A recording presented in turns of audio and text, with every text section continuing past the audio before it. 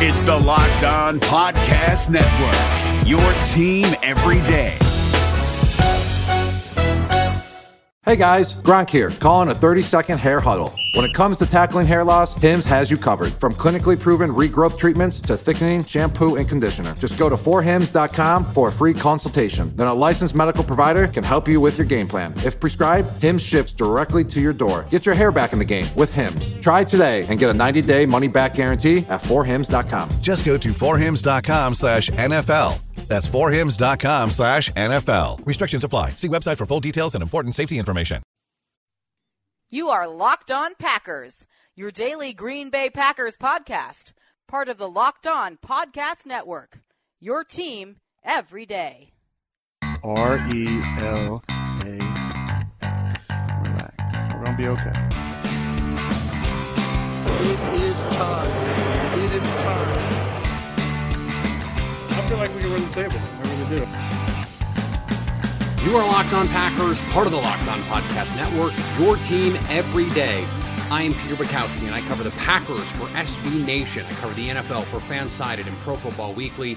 And you can follow me on Twitter at Peter_Bukowski. You can follow the podcast on Twitter at Locked On Packers. And you can find all of the podcast content at LockedOnPackers.com. We are now finished with all 7 rounds, all 11 picks made by the Green Bay Packers, and it was an eventful day 3, even if the Packers didn't, as I predicted and as many predicted, Green Bay didn't trade up to maximize premium picks on day 3, instead staying put and maximizing their number of picks on day 3, and it ended up being incredibly effective for them, throwing assets at a critical need position. We're going to talk about a bunch of different things today. We're going to talk about the investment at the receiver position.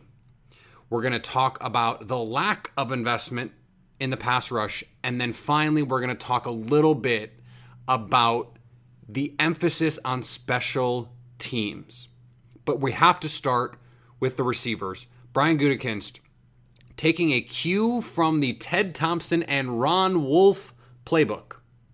I want to take you back. 1999, I mentioned this yesterday. Ron Wolf, when Antoine Edwards, Fred Vincent, and Mike McKenzie.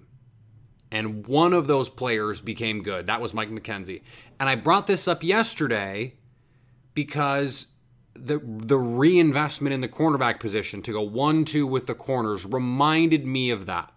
But then on Saturday, the Packers on day 3, in the 4th round, they take Missouri receiver Jamon Moore with the 144th selection.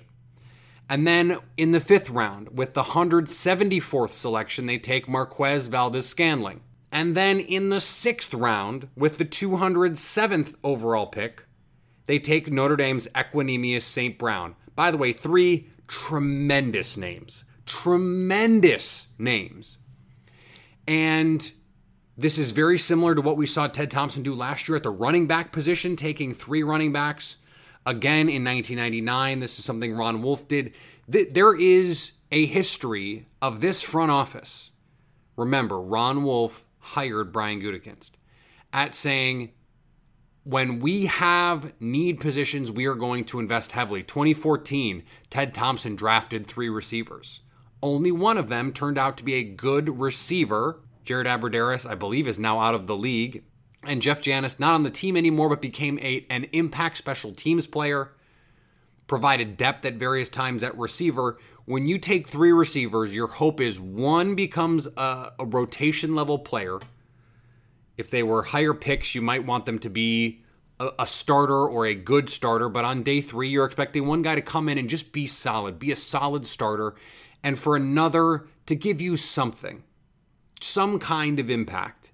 If all 3 become contributing players, that's gravy. That's not the point of doing it this way. You want bites at the apple. This is how the draft works. This is why you have 11 picks. This is why Green Bay made 11 picks. And when you look at these 3 players, the interesting thing here is Equanimeous St. Brown was a player I had as the best of the 3. and he was the last one picked. All three guys 6'3" or bigger. All three guys, if you include the pro day workout, run 4.48 or better. These are size, speed athletes, and it is in keeping with what we saw on days 1 and 2 when the Packers went for freak athletes. St. Brown, who we will henceforth refer to as either St. Brown or EQ, although Equanimous is a great name, coming from the root word equanimity, which means to stay calm in the face of adversity. It's one of my favorite words. EQ, 6'5", 214, ran 4.48 at Notre Dame. I thought he was the 62nd best player in the draft. A legitimate second round, borderline second round, third round player. And he goes at the back of the 6th round. I had Jamon Moore as a third round player. I thought he was the 80th best player in the draft. And he goes at 144. Now, Marquez Valdes-Scantling, I didn't have in the top 100. That's okay, because he went 174. I thought he was a mid-round pick. But he's got size, he's got speed, he's got big play ability. And this is, again, only one of these guys needs to be good. We saw last year the Packers drafted 3 running backs.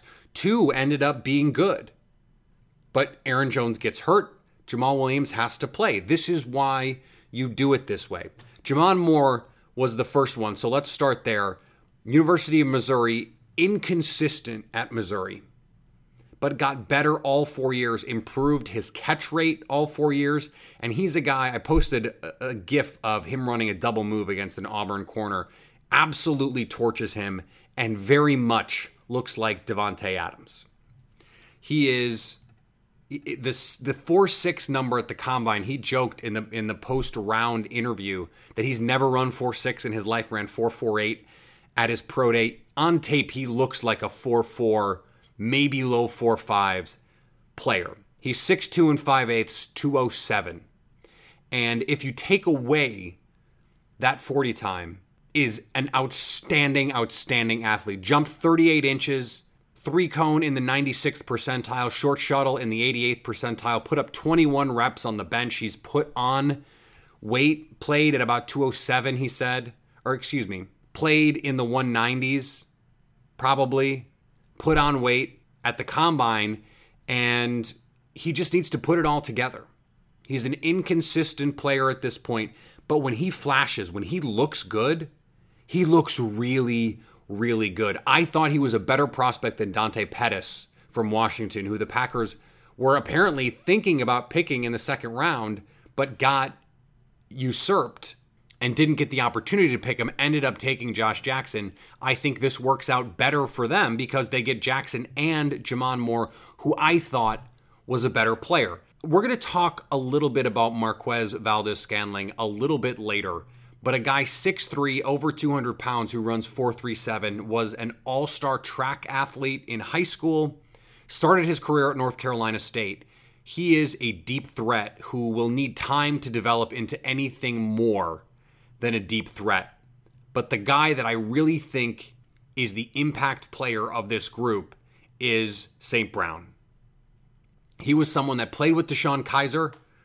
They'll get to practice together again. He had a breakout 2016 season, but then struggled last year when the quarterback play in South Bend was a Travis Shamockery. It was a disaster, and he didn't play well. And that's not really fair because he played well, he just didn't get the ball. He would be running open and the quarterback would miss him or just not see him, throw it at his feet, throw it over his head. He never quite produced and lived up to his talent. But given his physical ability, we're talking about someone who could come in and be a legitimate feature player in an offense. I mean, that's the kind of talent he has. And frankly, I think Jamon Moore has that same level of talent. He's just a little bit older. He's had more opportunities to show it and hasn't. And so from that standpoint, I really like the opportunity that St. Brown has to come in. This group of receivers, I think there's a possibility that all three of these guys make the roster, and that Trevor Davis doesn't, that D'Angelo Yancey doesn't, and they find a way to figure out the return game. Trevor Davis is not a better receiver than any of these guys right now, and D'Angelo Yancey certainly isn't. We'll see what Michael Clark looks like when he comes back, but the only sure things on this roster are Devontae Adams, Randall Cobb, and Geronimo Allison. And beyond that, I don't think we can take anything for granted. That's three. If these three all make the roster, that means Clark, Yancey, and Davis can't make the roster. So that would be 6 receivers. Now, is the door still open for Randall Cobb to lose his job? Maybe, but they don't have anyone to replace him. So that seems unlikely. We'll see what happens. I think the most likely scenario is Moore and St. Brown make the team. Valdez-Scantling ends up on the practice squad because I don't think he's going to have a huge preseason. And I think eventually he becomes a special teams player. We're going to talk about that a little later. Before we move on, I want to remind you about our Pro Football Focus Edge subscription giveaway. Put your name and your Twitter handle in a review of the podcast on iTunes, and you'll be entered to win a Pro Football Focus Edge subscription. That's a $39.99 value. Gets you access to player grades, snap counts, position ranks, fantasy projections, rankings, tools, charts, NFL draft coverage, Pro Football Focus profiles, fantasy, daily fantasy, everything you need to be an informed football fan. And all you need to do to enter the contest is put your name and your Twitter handle in a review of this podcast with a 5-star review on iTunes. Hey, listen up, FanDuel fantasy players. Your day is about to get 20% better. This is Vinny Iyer, host of Locked On Fantasy Football here on the Locked On Network, and I have an offer for you. Start playing fantasy this football season, and FanDuel will give you a 20% bonus on your first deposit. That's up to $500. That's a big-time bonus, and all you need to do to claim it is to make your first deposit on FanDuel. I love the fantasy contests they have on FanDuel. So many different ways to play, cash games, tournaments. I like to challenge myself there. Take my fantasy football knowledge to the next level. Many different types of game formats you can pick from: main slate, single game, best ball, snake draft, and you can even play private contests with your friends. And there's an awesome slate of games on hand every single week. You can get the players that you don't have in your redraft leagues into your lineup. Try to get that big-time return on investment. Every week is a new chance for you to win big at FanDuel, and that's what I love about it. Experience season-long wins without the season-long waits. Sign up today at FanDuel.com/LockedOn to claim your bonus and start playing today. That's FanDuel.com/LockedOn.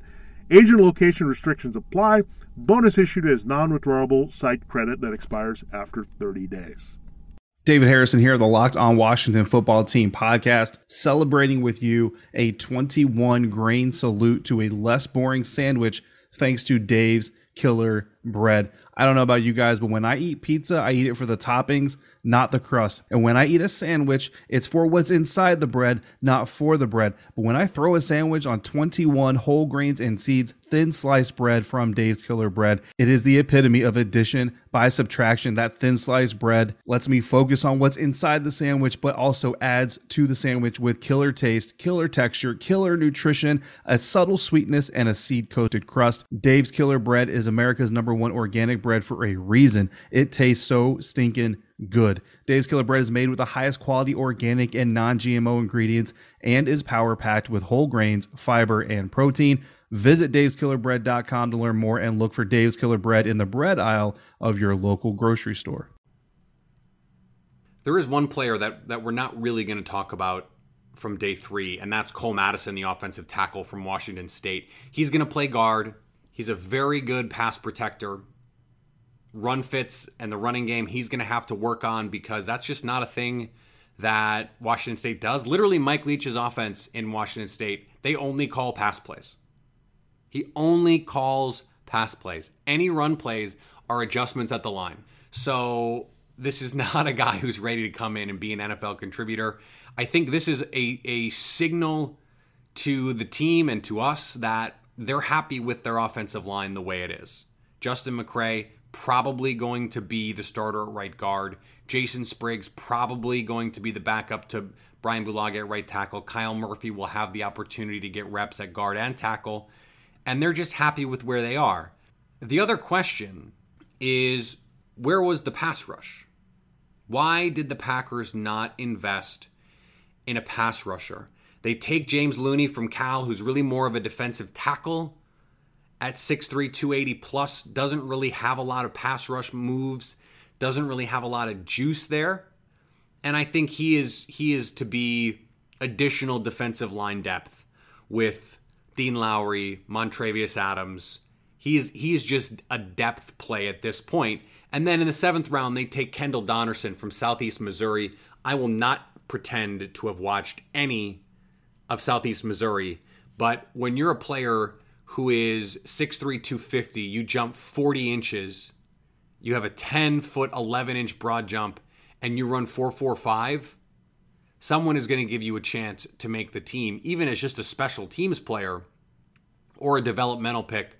But I mean, this is a guy who was 394 on Draft Scout's board out of 2,100. But 394, not even 300 guys get picked. So a reminder that a lot of what happens on day 3 is setting up priority free agents. You're taking a guy because you don't want to worry about having to give him a contract after the draft. You have to fight for him. You have to sign him. So why did Green Bay not address their pass rush? Well, number one, I think the class was thin on the edge. There were very few elite players.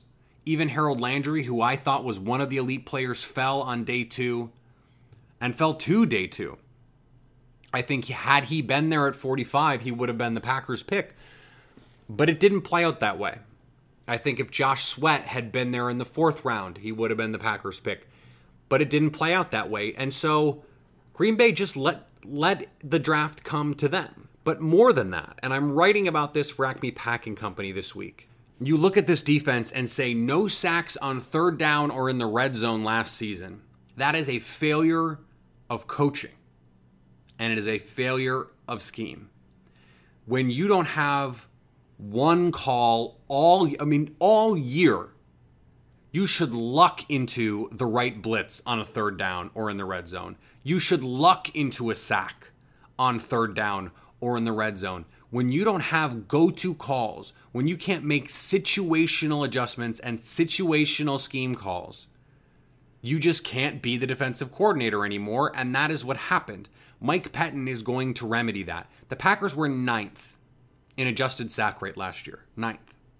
The problem was not the frequency with which they sacked opposing quarterbacks or put pressure on opposing quarterbacks. The problem with the defense last year was what happened when they didn't sack opposing quarterbacks. The secondary didn't hold up. Ben Fennell, friend of the pod, had a thread on Twitter earlier in the offseason, a week or two ago, where he showed Clay Matthews, Nick Perry, some of these guys getting to the quarterback just after the ball is thrown. And the ball is out in a hurry. In the modern NFL, pass rushers, especially edge pass rushers, have been relegated a little bit and subverted in their role because the ball is coming out so quickly and so much of passing games has become underneath throws, short throws, get the ball out like an extended run and let a receiver make a play. And if you don't have cornerbacks who can cover and run and linebackers who can cover and run, then you don't have a defense. And too often Dom Capers played soft, he played off, he played zone, and you just have guys running free. He did not play a defense that was commensurate to the modern NFL. I said this 1,000 times over the course of the season. And just by virtue of having someone who has half a clue calling this defense, this pass rush will improve. But more than that, you add Jair Alexander and Josh Jackson and Oren Burks to this defense, guys who can fly around, who can cover, who have speed and playmaking ability, and they're going to play press man coverage, disrupt at the line of scrimmage. You want to make short throws? Cool. You have to get off the line of scrimmage first. Disrupt the timing of opposing offenses. Give them that extra half second. One of the reasons Matthew Stafford picked Green Bay apart with very little pressure in his face is because Green Bay wasn't rerouting receivers at the line. Matthew Stafford could hit the top of his drop every single time and know where his guys are going to be, because Green Bay didn't disrupt. They didn't get their hands on the receivers. And so he's got clean windows. He's got clean reads to make, clear lanes to throw the ball, because he just gets to the top of his drop and it's all there for him. It's all there like it's drawn up on the whiteboard. And even if you have good coverage, it doesn't matter. A good quarterback is going to make the throw. This is why Green Bay has been torched by good quarterbacks the last few years, because you simply can't play passive. You have to get in the face of receivers. You have to reroute them. That is the life of a modern NFL defense. You have to disrupt the underneath throws. And a little bit is daring teams to say, beat us over the top. We dare you. Because Clay Matthews, if he gets an extra split second, he's in the quarterback's lap. If Kenny Clark or Mike Daniels or Nick Perry gets an extra split second, just 0.2, 0.3 more, they have a sack or they have a pressure that turns into an incompletion. The same way your pass rush can be the best friend of your cornerback can be the best friend of your pass rush by disrupting and taking away the rhythm of opposing offenses. And that's just not something Green Bay did on a regular basis last year. So you look at day 3 of the draft and the draft overall and you say they didn't get an impact pass rusher. I say that's okay, because they got 2 impact corners, an impact cover linebacker. That was where the deficiency lied on this team, because Nick Perry is a really good pass rusher when he's healthy. Clay Matthews is still an impact player in the front 7, and they have one of the best interior combinations in the league. Plus, they add Muhammad Wilkerson. Vince Biegel comes off a redshirt season. Montravius Adams coming off a redshirt season. This should be a much improved front 7, a much improved pass rush, simply by virtue of being healthy going into the season. And this revamped secondary can make this pass rush even better. You are listening to the Locked On Podcast Network, the #1 local daily sports podcast network. Be sure to catch up on everything new across the NFL with Locked On NFL, and get all the latest with the NFL Draft with Locked On NFL Draft. Home. You were a lot more than just a home this year. Thank you for letting me eat all those meals at my desk, or take all those morning meetings from bed. Make the office chair my midday nap spot, our area rug my yoga mat, and our closets into storage for all our anxiety shopping. Yeah, you wore a lot of hats, while we mostly wore sweatpants, which now have their very own dresser drawer thanks to you. I know it wasn't always great. We accidentally killed a lot of plants, learned a lot of really bad dance moves, relearned a lot of 4th grade math, spent a whole month rearranging the office furniture every day, but you always gave us space to sleep it off. So thank you, home. At IKEA, we think home deserves more credit for staying organized even when life is messy, for keeping us energized, for boosting our calm. Home does a lot for you, which is why we want to do more for your home.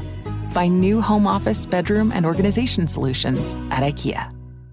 Hey everybody, this is Jason Buckland, and let me welcome you back to our podcast, In Conversation with Shopify Plus. Now, Season 1 was all about the biggest names in business. Steve Madden. Danny Reese. Chip Wilson. But wait till you hear who we're talking to now for Season 2. Philip Krim, CEO, Casper. Webb Smith, founder, 2PM. Kyle Kadakia, founder, ClassPass. Heather Hassan. Trina Spear, co-founder, co-CEO, Figs. Chris Saka, co-founder, Lower Carbon Capital. Ariel K, CEO, Parachute. This is In Conversation with Shopify Plus.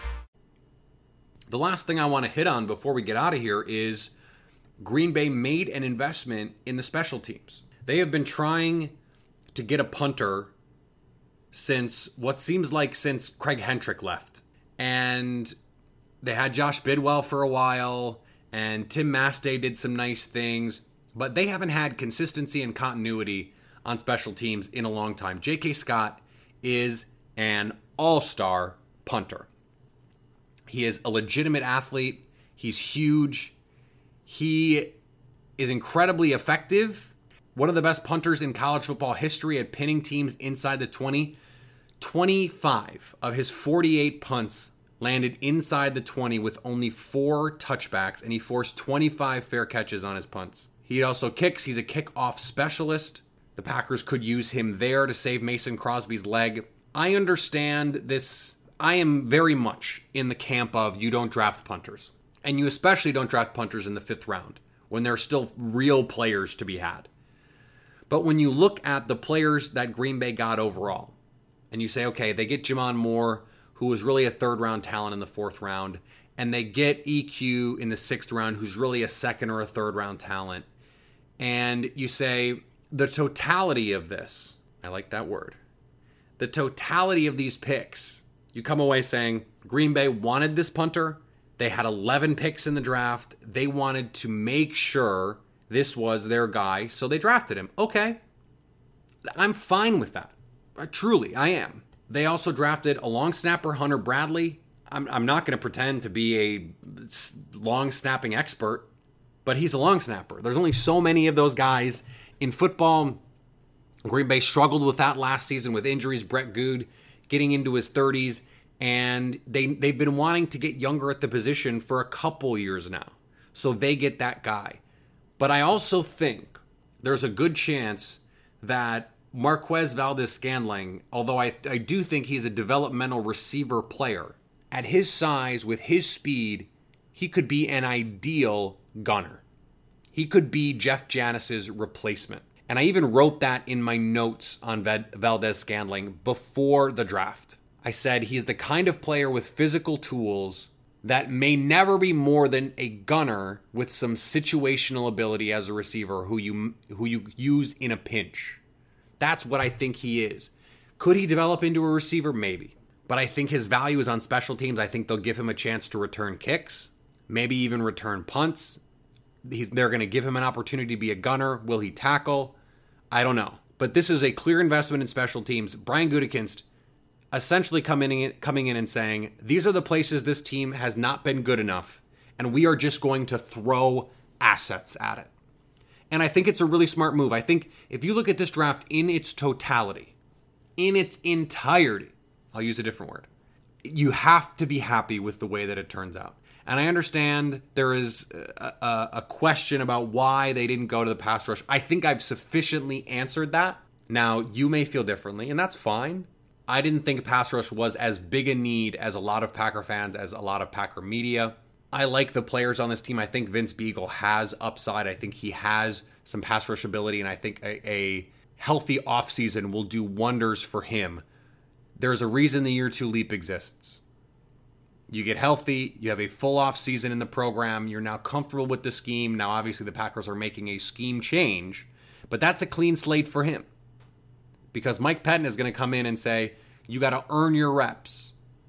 So Kyler Fackrell is not going to be on the field just to be on the field. And thank God for that. All right, we'll be back Monday to talk about the draft. There'll be more conversations about the overall top-line views of the draft. We'll get into a little bit more specifics of how we think some of these picks are going to play out with the roster, who could be out of a job thanks to these picks, who could see more time after these picks are made. And we'll get into all of that next week. Show on Monday, show on Wednesday, show on Friday. We are still going strong. Into May, into June. There's not a lot going on in May, but I'm going to keep having shows, keep producing content for you to give you your Packers fix, because I can't remember being this excited about a draft class. It's been a long time. And I was a big fan of Ted Thompson. I trusted Ted Thompson implicitly. But that is not the same as saying I loved every draft that he made immediately following. I didn't. And I really liked the 2016 class. I don't know how good that class is going to end up being outside of Kenny Clark, but I really like this draft class, and we're going to continue to talk about it. Minicamp is coming up. We'll have that to talk about. Then there'll be a little bit of a lull until training camp comes around in July. But we're going to continue to push out content here. You can follow me on Twitter at Peter_Bukowski. Follow the podcast on Twitter at Locked On Packers. LockedOnPackers.com for all the podcast content. AcmePackingCompany.com, Fansided.com, ProFootballWeekly.com. It's all there for you so you can stay locked on Packers.